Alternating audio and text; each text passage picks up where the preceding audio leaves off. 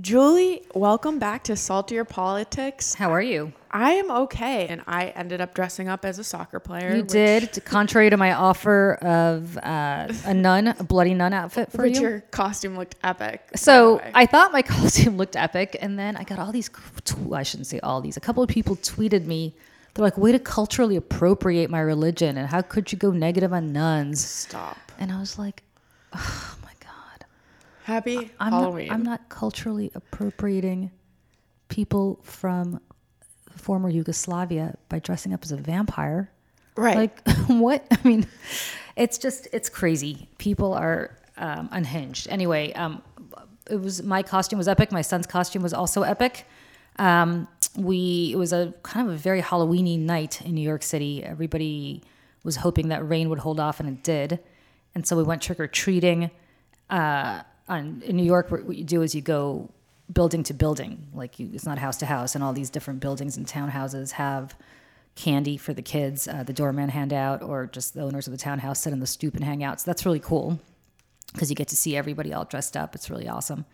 And then because he didn't get enough candy doing that, which of course he did, he insisted that we go trick-or-treating in our building. So we also went trick-or-treating in our building. And what happened in our building was people just left candy in big baskets outside their apartments. Oh, so he cleaned up. So when I tell you he cleaned up, like there are so many, he doesn't like chocolate. So it's not that he cleaned up, it's I cleaned up because there are all these Reese's peanut butter cups and Kit Kats. He likes Skittles and other stuff that I think is disgusting. So we have very different candy tastes. So we both made out like bandits because he decided to pig out. It was great. That's awesome. What an awesome Halloween. Well, speaking of awesome, let's talk about these election results, Julie. Awesome. Where to begin? Awesome. Should we begin in Kentucky? Well, let's begin in Kentucky, and let's just talk about the most awesome one of all, which is actually suburban Philadelphia in Pennsylvania, which we can get to in a second. Kentucky was awesome because Matt Bevin is horrible and miserable, and teachers and healthcare workers and others struck back and essentially sent a message to Matt Bevin, who's really a mini Trump, that they're not going to stand for it. And what's interesting is that the people who came out and swung this election were people in the suburbs. Is that a big 2020 kind of indicator? To some extent, not just Kentucky on its own, because obviously Kentucky elected Republicans everywhere but Matt Bevin, other than the governor. But it's a harbinger of things to come, not just in Kentucky, but also in Virginia and Pennsylvania, because in Virginia, which used to be a purplish, it's still a purplish state, but used to be a red state, because while Northern Virginia would trend Democratic, the suburbs around Richmond would not. And that's how the Republicans were able to win. What's happening now is that suburban voters, and especially suburban women around places like Richmond, are starting to go Democratic. And what's incredible about that is obviously that's a sign of things to come in 2020 unless something drastically changes. These are people who are just fed up with the brand of the Republican Party. And I don't want to project too much on this as a harbinger of 2020, because obviously every election is different and these are not federal elections. But it seems to me that Republicans have policies that suburban voters could get behind, but the brand has been so damaged by Trump and by the cohort of senators and congressmen and congresswomen in Washington who are going along with him in the Republican Party, that voters are just saying enough is enough. We're not even looking at your policies. We're looking at you as a brand, and that's not good. That doesn't bode well for the Republicans as they try to claw back after Trump is gone. But the most striking is actually in places like Delaware County in Pennsylvania, Bucks County in Pennsylvania. These are all suburban counties around Philadelphia, which used to be Republican. I mean, these are sort of mainstream, mainline Republicans, sort of the Bush type Republicans. That county just went Democrat. Those counties went Democratic. And that doesn't bode well for 2020 either, because Virginia is somewhat in play, I suppose, but I think Virginia is going to go blue next year regardless. Kentucky's not going to go Democratic next year. I hate to break it to all my fellow Democrats, but they're going to vote Republican on the national level, I think, unless things really go off the rails. I mean, if we lose Kentucky, then we're winning 40 states. But Pennsylvania, as you know, is a swing state, very much in play, and it's counties like that around Philadelphia that really can make the difference. I do want to say Western Pennsylvania, closer to Pittsburgh and certainly the Ohio border, did consolidate its Republican gains, but that's not where the population is. The population is in the suburbs around Philadelphia, and that means quite a bit for what's happening in 2020, I think. I hope. What does it say about, I guess, the campaigns that the candidates ran? What can candidates in other states learn from those candidates? I don't, you know, all of these elections, New Jersey also had elections. New Jersey actually had very interesting elections where Democrats lost a net loss of 2 seats in the state legislature, in the state assembly, and a seat in the state senate, in a district that is trending more and more Republican. It's in the southern part of the state. Trump won big in that district, and Democrats lost. Legislators lost. So what it says to me really is that everybody's kind of going to the mattresses on this. There are few undecided voters. There are pockets of the country that are just consolidating around Trump. There are pockets of the country that are never Trump people, but the suburbs, and specifically the more affluent, college-educated suburbs, are trending away from the Republican Party. So we'll see. I mean, lessons learned. What can the Republicans do? I'm not sure what they can do now, other than just say enough is enough. We're going to break the fever. We're going to not just impeach Trump, but remove him from office and go from there. But they're not going to do that because these Republicans are scared to death of primaries from Trump supporters, and Trump has a lock in the party for now. Look at what's happening right now with Jim Sessions. I mean, you've got Jeff Sessions, in Alabama. Senator Sessions resigned his seat to become Attorney General, was Trump's right-hand guy during the election, could not be more conservative in his voting record. And Trump is now bad-mouthing him and basically threatening to campaign against him because Sessions, I guess, didn't do what Trump wanted, which is not recuse himself from the Russia investigation, which of course Sessions should have done and did do the right thing on. So now Sessions will probably have a hard time winning the primary to take back his own Senate seat. What does that say when a right-wing Republican who was in lockstep with Republican orthodoxy for all these decades now has a good chance of not winning his primary because Donald Trump effectively is telling people to take a look at another challenger? It's crazy what's happened to the Republican Party and why and how they've gotten to be so enthralled to Donald Trump. Okay. Well, so one of our commenters for our podcast actually had an interesting point about Trump's move to Florida, just changing subjects a little bit. But I would love your opinion on this. So he said, Ken, shout out to you. When people look at Trump's change of residency to Florida, most especially in our business, look at it as a move to avoid taxes since he is so money hungry. Ken said, I look at it differently. He is making the entire state his war room for when he gets indicted. He knows it's coming, especially since he just added Pam Bondi to his impeachment team and has Ron DeSantis as governor. They will back him to the wall. In order for him to be extradited, the feds will need DeSantis' approval. He thinks he's safe there. What do you think of that? I thought that was an interesting take. It's an interesting take. I mean, I think he's moving to Florida for several reasons. One is he wants to avoid taxes. And let's not forget why New York has higher taxes now than it did 2-3 years ago, because of the SALT deduction that Donald Trump pushed to eliminate, which means that you can no longer eliminate state and local taxes on your federal income tax form, which means that people who live in New York, New Jersey, California, Massachusetts, coincidentally enough, all Democratic states, are now going to be paying a lot more in taxes thanks to Donald Trump. So that's one. Two, I think he just had a snit because the Attorney General of New York is investigating him, and a judge in New York just basically said that he has to pay, I think it's $2 million in restitution to charities around New York State because of the way he and his family ran the Trump Foundation, basically using it as a slush fund for his political and personal purposes. So I think he's unhappy about that. And third of all, he knows he's not going to win New York, but I think Florida's on the cusp. Florida's a swing state. I don't know how much of a swing state it still is. I think Florida's kind of getting away from the Democrats, but you never know. And I think he wants to consolidate Florida. And I think he thinks if he lives in Florida as a Florida resident, he'll probably have a better shot of winning Florida. All of those make sense. There's no sense for him to live in New York anymore. He really hasn't been here.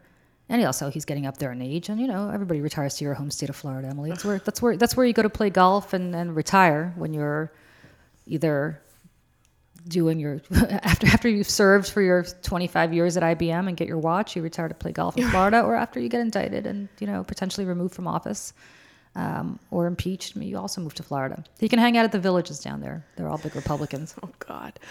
Okay, so all right. I also wanted to check on and do some clapback. You've had quite some Twitter responses.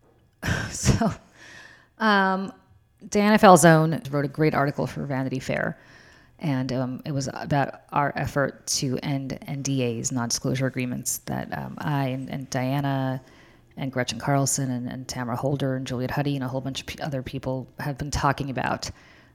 So I tweeted this out. I tweeted out her article, and I just said, a wonderful story from Diana Falzone and Vanity Fair on our effort to end NDAs. We are building a movement. Join us. That's all I said. So Mark Richardson at Mark16001 wrote to me and tweeted, if what you think you must say is so vital, speak. Take your chances in court or pay back the money. It's a bad deal, but you signed it. Okay, fair enough. So I tweeted back and I said, please tell that to the woman who was making $30,000 a year and had to sign an NDA as part of a small settlement. Ask her if she can afford a good lawyer to defend herself from a corporation that may sue her. We aren't doing this for ourselves. We're doing this for all women. So some guy named Joseph Timon at Joe T123 wrote, you made $30,000 at Fox? Wow. Yeah, Joe, hard as it is to believe, not everybody's focused just on themselves. No, I didn't make $30,000 at Fox. I'm not talking about myself. I'm talking about a woman who wrote to me who said that she was making about $30,000 or $35,000 a year, and she got fired for being pregnant. I don't know where she worked and who would fire her for being pregnant, but I can imagine there are a couple of establishments out there that don't want women who are pregnant working there. And she essentially said that she was forced to sign an NDA as part of her settlement. And she didn't want to, but she was desperate. She needed the money because she had a baby on the way. And so she did it. And she now cannot discuss this institution. And presumably this institution is continuing to do this to other women as well. And silencing them so they can't speak, which means that we don't know who they are, which means that we don't know that they're engaging in abhorrent, disgusting behavior where they are firing women for being pregnant or for getting pregnant. And if we don't know about it, that means we can't, boycott them. So yeah, as hard as it is to believe, Joe, I'm not talking about me. And in fact, I don't think that I don't want to speak for Gretchen or for any of the other women there, but we're not doing this for ourselves. I'm just fine. I had a career before Fox. I had a career during Fox. I had a career after Fox that had nothing to do with Fox. We're not doing this for us. And this is not specifically about any one network. And it's not specifically about any one industry. And in fact, this is about an entire culture on both sides of the aisle, because I know progressive politicians that enforce NDAs against women as well. It is about an entire culture that wants to isolate women so that they can't tell their stories, so that others don't know that their stories exist, and we all exist in silos. And the most incredible thing to me in the last couple of weeks since I began talking about this publicly is the number of women who've reached out to me and said, oh my God, thank you for speaking up. I don't feel that I'm alone anymore. A lot of these women thought they were by themselves and that these stories only happened to them. And that's the most toxic and awful part about this, Emily, is that people really don't understand that this is so prevalent and so endemic and just so crazy that people don't understand that when you make women sign an NDA, that woman can't say what happened to her, so that other women who had the same thing happen to them, don't know that others are going through the same thing they're going through. It really is so isolating. And it's awful. And I mean, I wish I could read this email from this woman who sent me this email, and I'll just paraphrase it. It's a long email, but she was just basically saying to me that when she saw Gretchen and me on CBS a couple of weeks ago or last week, she was in tears because she finally heard somebody talking about something that had been bothering her for 15 years. It's actually, the email is beautiful, but her story is heartbreaking. And look, we have the ability, and luckily, the we can speak because we have a microphone, and we can speak because we know reporters who will cover the story. We can speak because there's a movie coming out about Fox News where we are featured, so that people are naturally asking us what's true and what's not true, and we can't talk about it. By the way, we can't discuss what's accurate in these movies and what's not accurate because of our NDA. But this isn't. We're not doing this, or at least I'm not doing this. I'm not speaking for anybody else's motivations, because I am trying to help myself. I'm just fine, and I'll be just fine. I'm trying to help women who don't either have the microphone or the megaphone to be able to speak, who can't contact reporters who will cover the story because they don't know any, who can't, and not the story about Fox. This is not about Fox, by the way. This is about the entire system that these NDAs have created. And these companies are across the gamut, and I don't want to pretend this is just limited to a conservative television station, because as I keep saying, I know plenty of progressive politicians and progressive companies that enforce the same kind of NDAs. So this is an industry-wide issue, not just industry, this is a cultural issue. We're doing it for them. And, a lot of these women don't have money, like the $30,000 a year woman who doesn't have the money to get a lawyer on the phone or has a lawyer on a retainer to see what she can and can't say. And that's awful. And that should end. And so this is not so much a clapback as an explanation, I guess, for what people are saying. And for everybody who's saying to me, oh, well, you signed it. I can do a whole different separate show on what you go through when you sign these when you settle these lawsuits, when you file these lawsuits, and how you just want it to end because you can't move on with your life when it's hanging over you. And you understand that the only way it ends is if you either A, spend 3 to 4 years litigating it, eventually having it end up in court, and then you could say what you want to say, or B, you just say, I want this done, let's settle. But every settlement is part of an NDA. I'll also go a step further. A lot of people are forced to sign. I've signed 2 NDAs in my life. I keep saying that. One was with Fox. The other was with an organization where you had to sign an NDA as a condition of employment.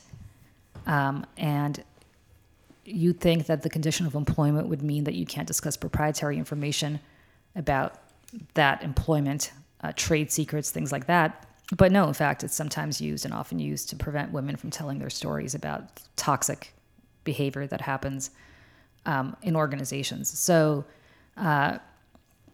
again, this is something that I think is very, very critical for people to understand. And furthermore, I think it's very critical to understand that we're not doing this because we're trying to earn a buck, or we're trying to stay relevant, or we're trying to do any of this stuff. We're doing it because we have the ability to do it, and a lot of other people, and women specifically, don't. And that's what we're trying to do. We're trying to help everybody, not just ourselves.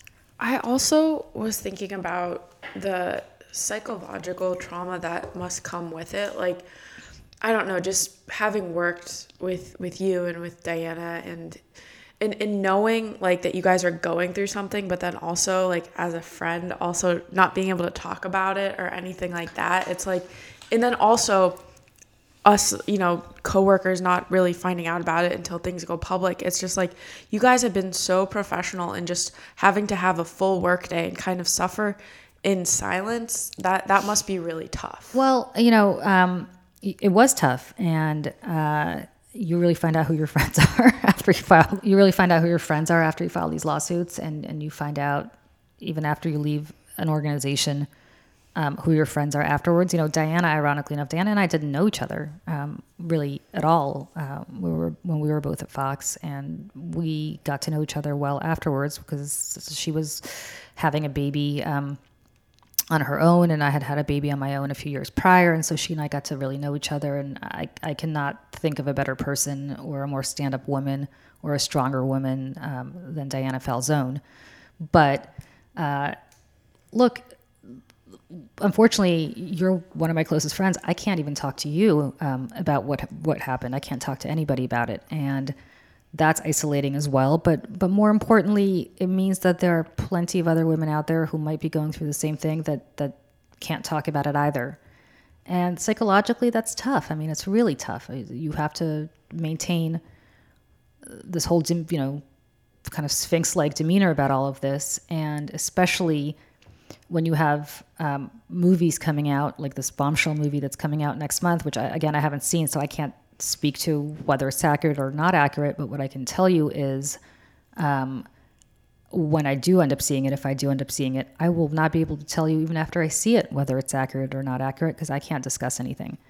And that's problematic. I mean, it's problematic when your life story is being told by somebody else, and you can't comment and you can't tell your own story. That's very strange. I mean, it's very strange that somebody else is able to tell what they think is your story, but you can't tell your own.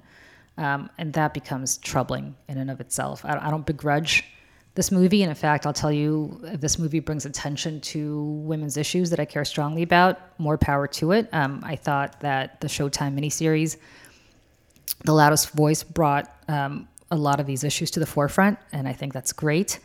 But Gretchen Carlson, for example, was the key character in that movie, and she can't tell me what was accurate about how she was portrayed and not accurate. I mean, I don't think she can.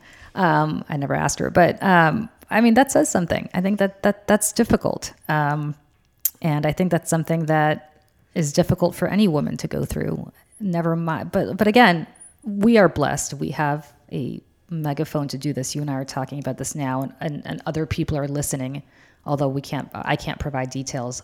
There are other women who just don't have any outlet to discuss what happened with them, and that's hard too. That's very hard. I just remember, I don't know, the day that the stuff was announced with Fox, and I remember just finding out what green room you're in, because I just wanted to be there for you. Like, I didn't want to prior anything, just wanted to be there. And I think what you guys are doing is really good too for allies and for people who support women and support people put in really tough situations, to kind of not accept bad treatment of others when they see it too. And just more people talking about it becomes an issue, and it becomes also unacceptable. So I think that's really...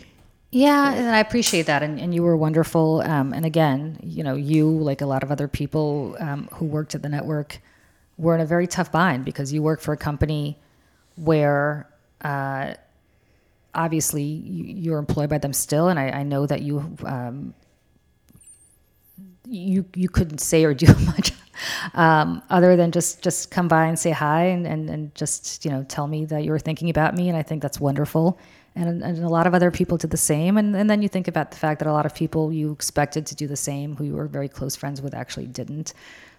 So as I said, you really kind of find out who your friends are when that happens. And it's not something I would wish on anybody, because you kind of don't want to ever put people to the test that way. But it did make me, it really changed me in a very profound way going forward, where I had gone from being somebody who was very career oriented and sort of thinking about how I could move ahead, to really thinking much more globally about this paradigm that we all operate under, and the system that we all operate under, and how it's the system that really needs to change. Not that we need to operate within the system, but that we need to break the system and start from scratch and rebuild something better that really works much better for women. Well, this is really great stuff. I wanted to move on to another story that really caught my attention this week. I don't know if you read about the rapper T.I. talking. He was on a podcast, and he pretty much said he attended yearly virginity tests at the gynecologist with his daughter to make sure her hymen was intact. Did you see this story? I didn't. What? How? He went with her? So she's right now in her first year at college, but like pretty much since she started going to the gynecologist, and T.I. is a famous rapper. He's been in a lot of different songs, but yeah, so he escorts his daughter to the OBGYN, and has pretty much which by the way, these virginity tests in the World Health Organization has completely said they're unethical and they should be banned, to see if the hymen's intact. But he's gone with his daughter, and the fact that this is still... How old is his daughter? She's now in college. She's in her first year of college. So, He's been with her since pretty much she started going to the OBGYN. Because of HIPAA laws, is he even allowed to do that after she's of age? There's certain details where he was able to talk to the doctor, but I just think that's kind of crazy that this is happening. Well, first of all, and it's not even an accurate teller of whether someone's a virgin or not. So. First of all, I mean, I hope she's not a horseback rider or anything. I know, else right? that would have made that virginity test a false positive or a false negative. I don't know what to even say about that. That's super creepy. Right. It's super intrusive. As a mother of a son, I would say that my philosophy about raising a child, and I am not an expert, I only have one, so I never pretend to know what I'm talking about. It's not like I'm the Duggars or the Dugars, whatever their names are. I don't have 100. But where I think I had a good relationship and a wonderful relationship with my mother, and I think the reason I never got into trouble as a kid and never went to college and went nuts like so many people did, my freshman year roommate went very nuts when she got to college because she was raised in this kind of oppressive household from what I can understand. But the reason I never did is because my mother always trusted me. And because she had put this trust in me from a very young age not to do anything, and because she didn't double check or she didn't check up on me to make sure I wasn't lying to her, I never wanted to let her down. And because I was entrusted with her faith in me, I never wanted to shatter it. And I'm not pretending I didn't take a sip of scotch every now and then when I was underage, which I certainly did, and I got into my share of, dumb stuff like that. But in terms of really bad behavior, I just never did because nobody ever expected me to. My parents never expected me to behave awfully, so I never did. And I think that's the best thing. I mean, I can't speak to this particular TI situation, Emily, but I think that situation, the psychological profile of somebody like that is that woman will get to college and just go insane. Right. And just start sleeping around. I'm not talking about her because I would never... No, just based on even like my friends too, the ones who are the most oppressed at home went nuts. Went nuts in college, right? Like it's the rite of passage in college. Right. And I never went nuts in college because I never had any reason to feel like I couldn't go nuts at home. Right. And I think the best way, if the parents are concerned, is to just talk to your kids and be open with them about that, not be about sexual health and all that, not be oppressive about it. And what do they get into in the story? Like, why did he want her to stay a virgin? Is this she has to be a virgin until she's married? Is it she's not old enough to have sex? She's not, I don't want her to get pregnant. Yeah. What's the reasoning? Is it just a religious thing? Not religious, just pretty much holding his daughter up to a certain standard. And I guess that standard is being pure somehow, but he doesn't hold his sons to the same. Oh, he doesn't. He has sons? Standards. Yeah. And like on one of the reality shows he was on when his son was 15, it was revealed that he had sex and he was just pretty much fine with it. Remember when Britney Spears went through this whole, because we both love Britney, through this whole, like, I'm going to be a virgin until marriage thing. And then it turned out while she was saying that, she was shacked up with Justin Timberlake. I mean, like, here's how I look at it, right? I could see at a time when women would get pregnant and men didn't, obviously, and still don't. But at a time when birth control exists, if your fear is that this girl is going to get pregnant, so don't have sex until you're ready to have a baby, there's plenty of birth control that he could provide or have his daughter take to avoid that. If it's a question of purity and she needs to stay pure, but the sons don't, then you just need to reassess. Yeah, you need to reassess completely. Because why is the woman supposed to be pure, but the guys are able to go and have sex with whoever they want? And if it's a question of maturity and she's not mature at the age of 14 or 15 to have sex, I can completely get behind that, except that if that's the standard, believe me, every 15-year-old guy I know is a lot less mature than any 15-year-old girl I know. So if that's the standard, then that should apply to your sons as well. The only difference between men and women in this scenario is that women are the ones who have to carry the consequences of an unintended pregnancy. And so there are steps you can take to mitigate that if you think ahead. And by the way, if his 15-year-old, if that's the concern, then if his 15-year-old son got some girl pregnant, I would hope that he would have to suffer the consequences of that too. So this whole story is creepy and awful. And there's got to be a HIPAA law or something preventing a father from accessing his daughter's birth control records that way. Right. So Julie's turning to, what are you salty about this week? Well, just this story, because I didn't hear about it until you just brought it up to me. I'll tell you what I'm salty about. right before we sit down to do this podcast, I happened to open the good old Twitter, which I really should not even read because it upsets me.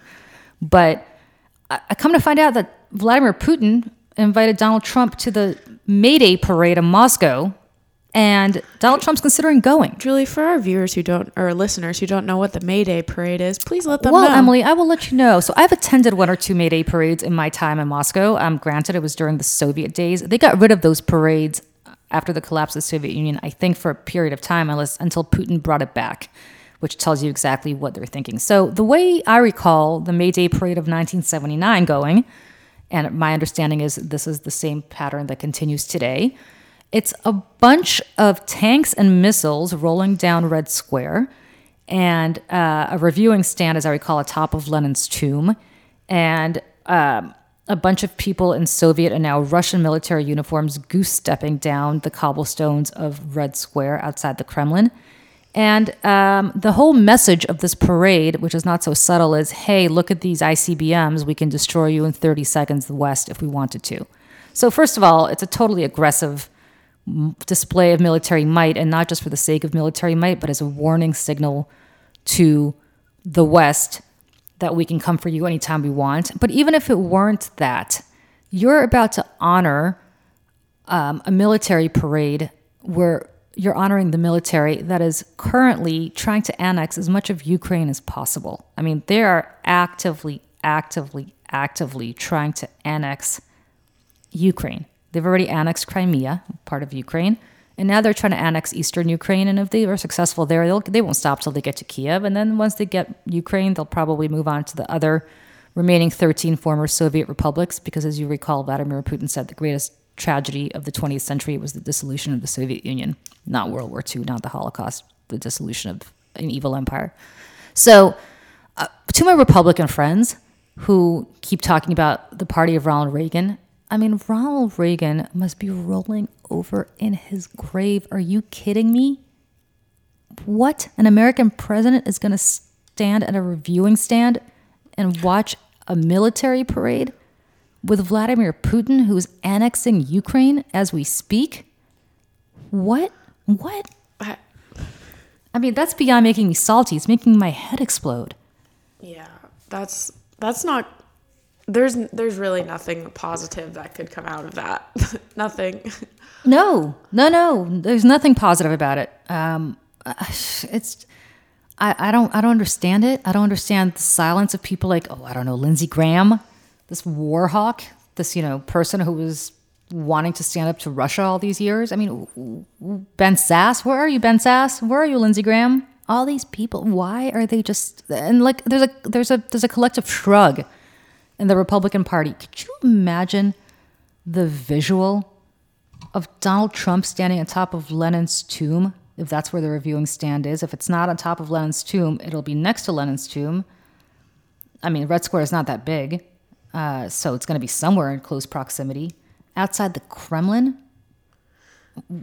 By the way, Mitt Romney, speak up. Remember when you said, and rightly so, back during the 2012 campaign, how our greatest geopolitical foe was Russia, and he was right, and Obama was wrong for mocking him for it. And I think I said so at the time, but Mitt Romney, speak up. I mean, speak up. Somebody's got to speak up about this, and the Republican Party collectively needs to speak up about this. That's just insane. And how much more of this nonsense are they going to defend? At which point did they just say, I can't take it anymore? I think it's like a massive penis measuring thing just happening right in front of them as they're just sitting together like, look how big my ICBM is. Or it's just like, I mean, it's just ridiculous. That's it. I mean, I just can't believe it. I cannot. What is your mom saying, by the way? Did she just shake her head and walk out of the room? My mom, my mom just, she can't. Both my parents just can't. My parents can't deal. I mean, my parents' attitude about Donald Trump. And remember, my dad, if you recall, who will be very annoyed and offended if he hears me say this. Sorry, Dad, I know you won't talk to me for a few months, but it's true, is a total one-issue voter. And the one issue is Israel. And when I say one-issue voter, like Netanyahu level one-issue voter when it comes to Israel. So he was not a fan of Barack Obama, to say the least, and I think wanted to vote for John McCain, and I suspect he probably did. And I think he wanted to vote for Mitt Romney because of Israel. So this is not somebody who reflexively is a diehard Democrat, although he is a Democrat, but his overriding issue is the state of Israel. And he looks at, he just can't believe it. Like, my parents just can't believe it. I'm not even talking about the stuff with Russia. Like, they generally just can't believe it. And like, I can't believe it. It's great. Like, what? It's just a general state of disbelief. It's just insane. Okay. Well, also some insanity. What I'm salty about this week, I just interviewed friend of the pod, former Secretary of State Joel Rubin, and we talked about the cartel violence in Mexico after the killing of the women and children, and brought to the attention about the American gun problem in Mexico. That the ATF, when they collect guns in Mexico, over 70% of those guns are from America or exported from America and have gotten to Mexico. And that's a really big issue, because I think policy-wise, when we say that we want to end cartel violence there, and yet most of that cartel violence is pushed by American guns, that's a real problem. Yeah, so right now I'm having flashbacks to Republicans being like, remember Fast and Furious when Eric Holder sold guns to Mexico? Yeah, okay, if you guys are furious about that, how about the fact that it's our guns that are used to do this? Right. And it's just, yeah. What else can I say other than yes, amen? Right, that's it. A woman, as you would say. Yes. Yep. A woman to that. Hopefully next week will be less salty, but I don't think so. I don't know. Well, let's just positive election results. That's a good. What's making you not salty, Emily? What's making you happy? I think I'm getting empowered by you and a lot of other women speaking out. Just reading about it, that gives a lot of hope for the future.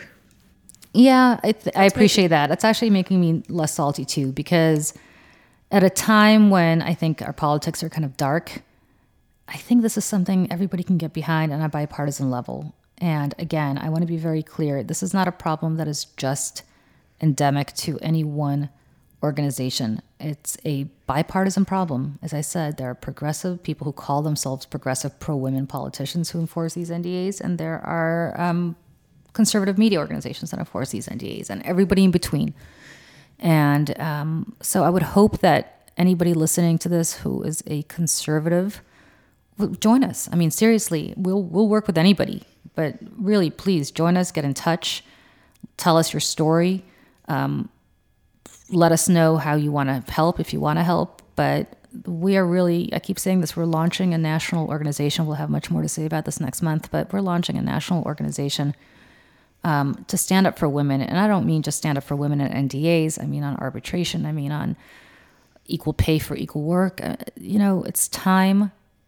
And maybe this is the time, Emily, maybe this is just when things are darkest, that people realize that they can just reach beyond themselves and reach beyond their immediate day-to-day and really work to break the system. And maybe that's what we need to just shatter the system almost.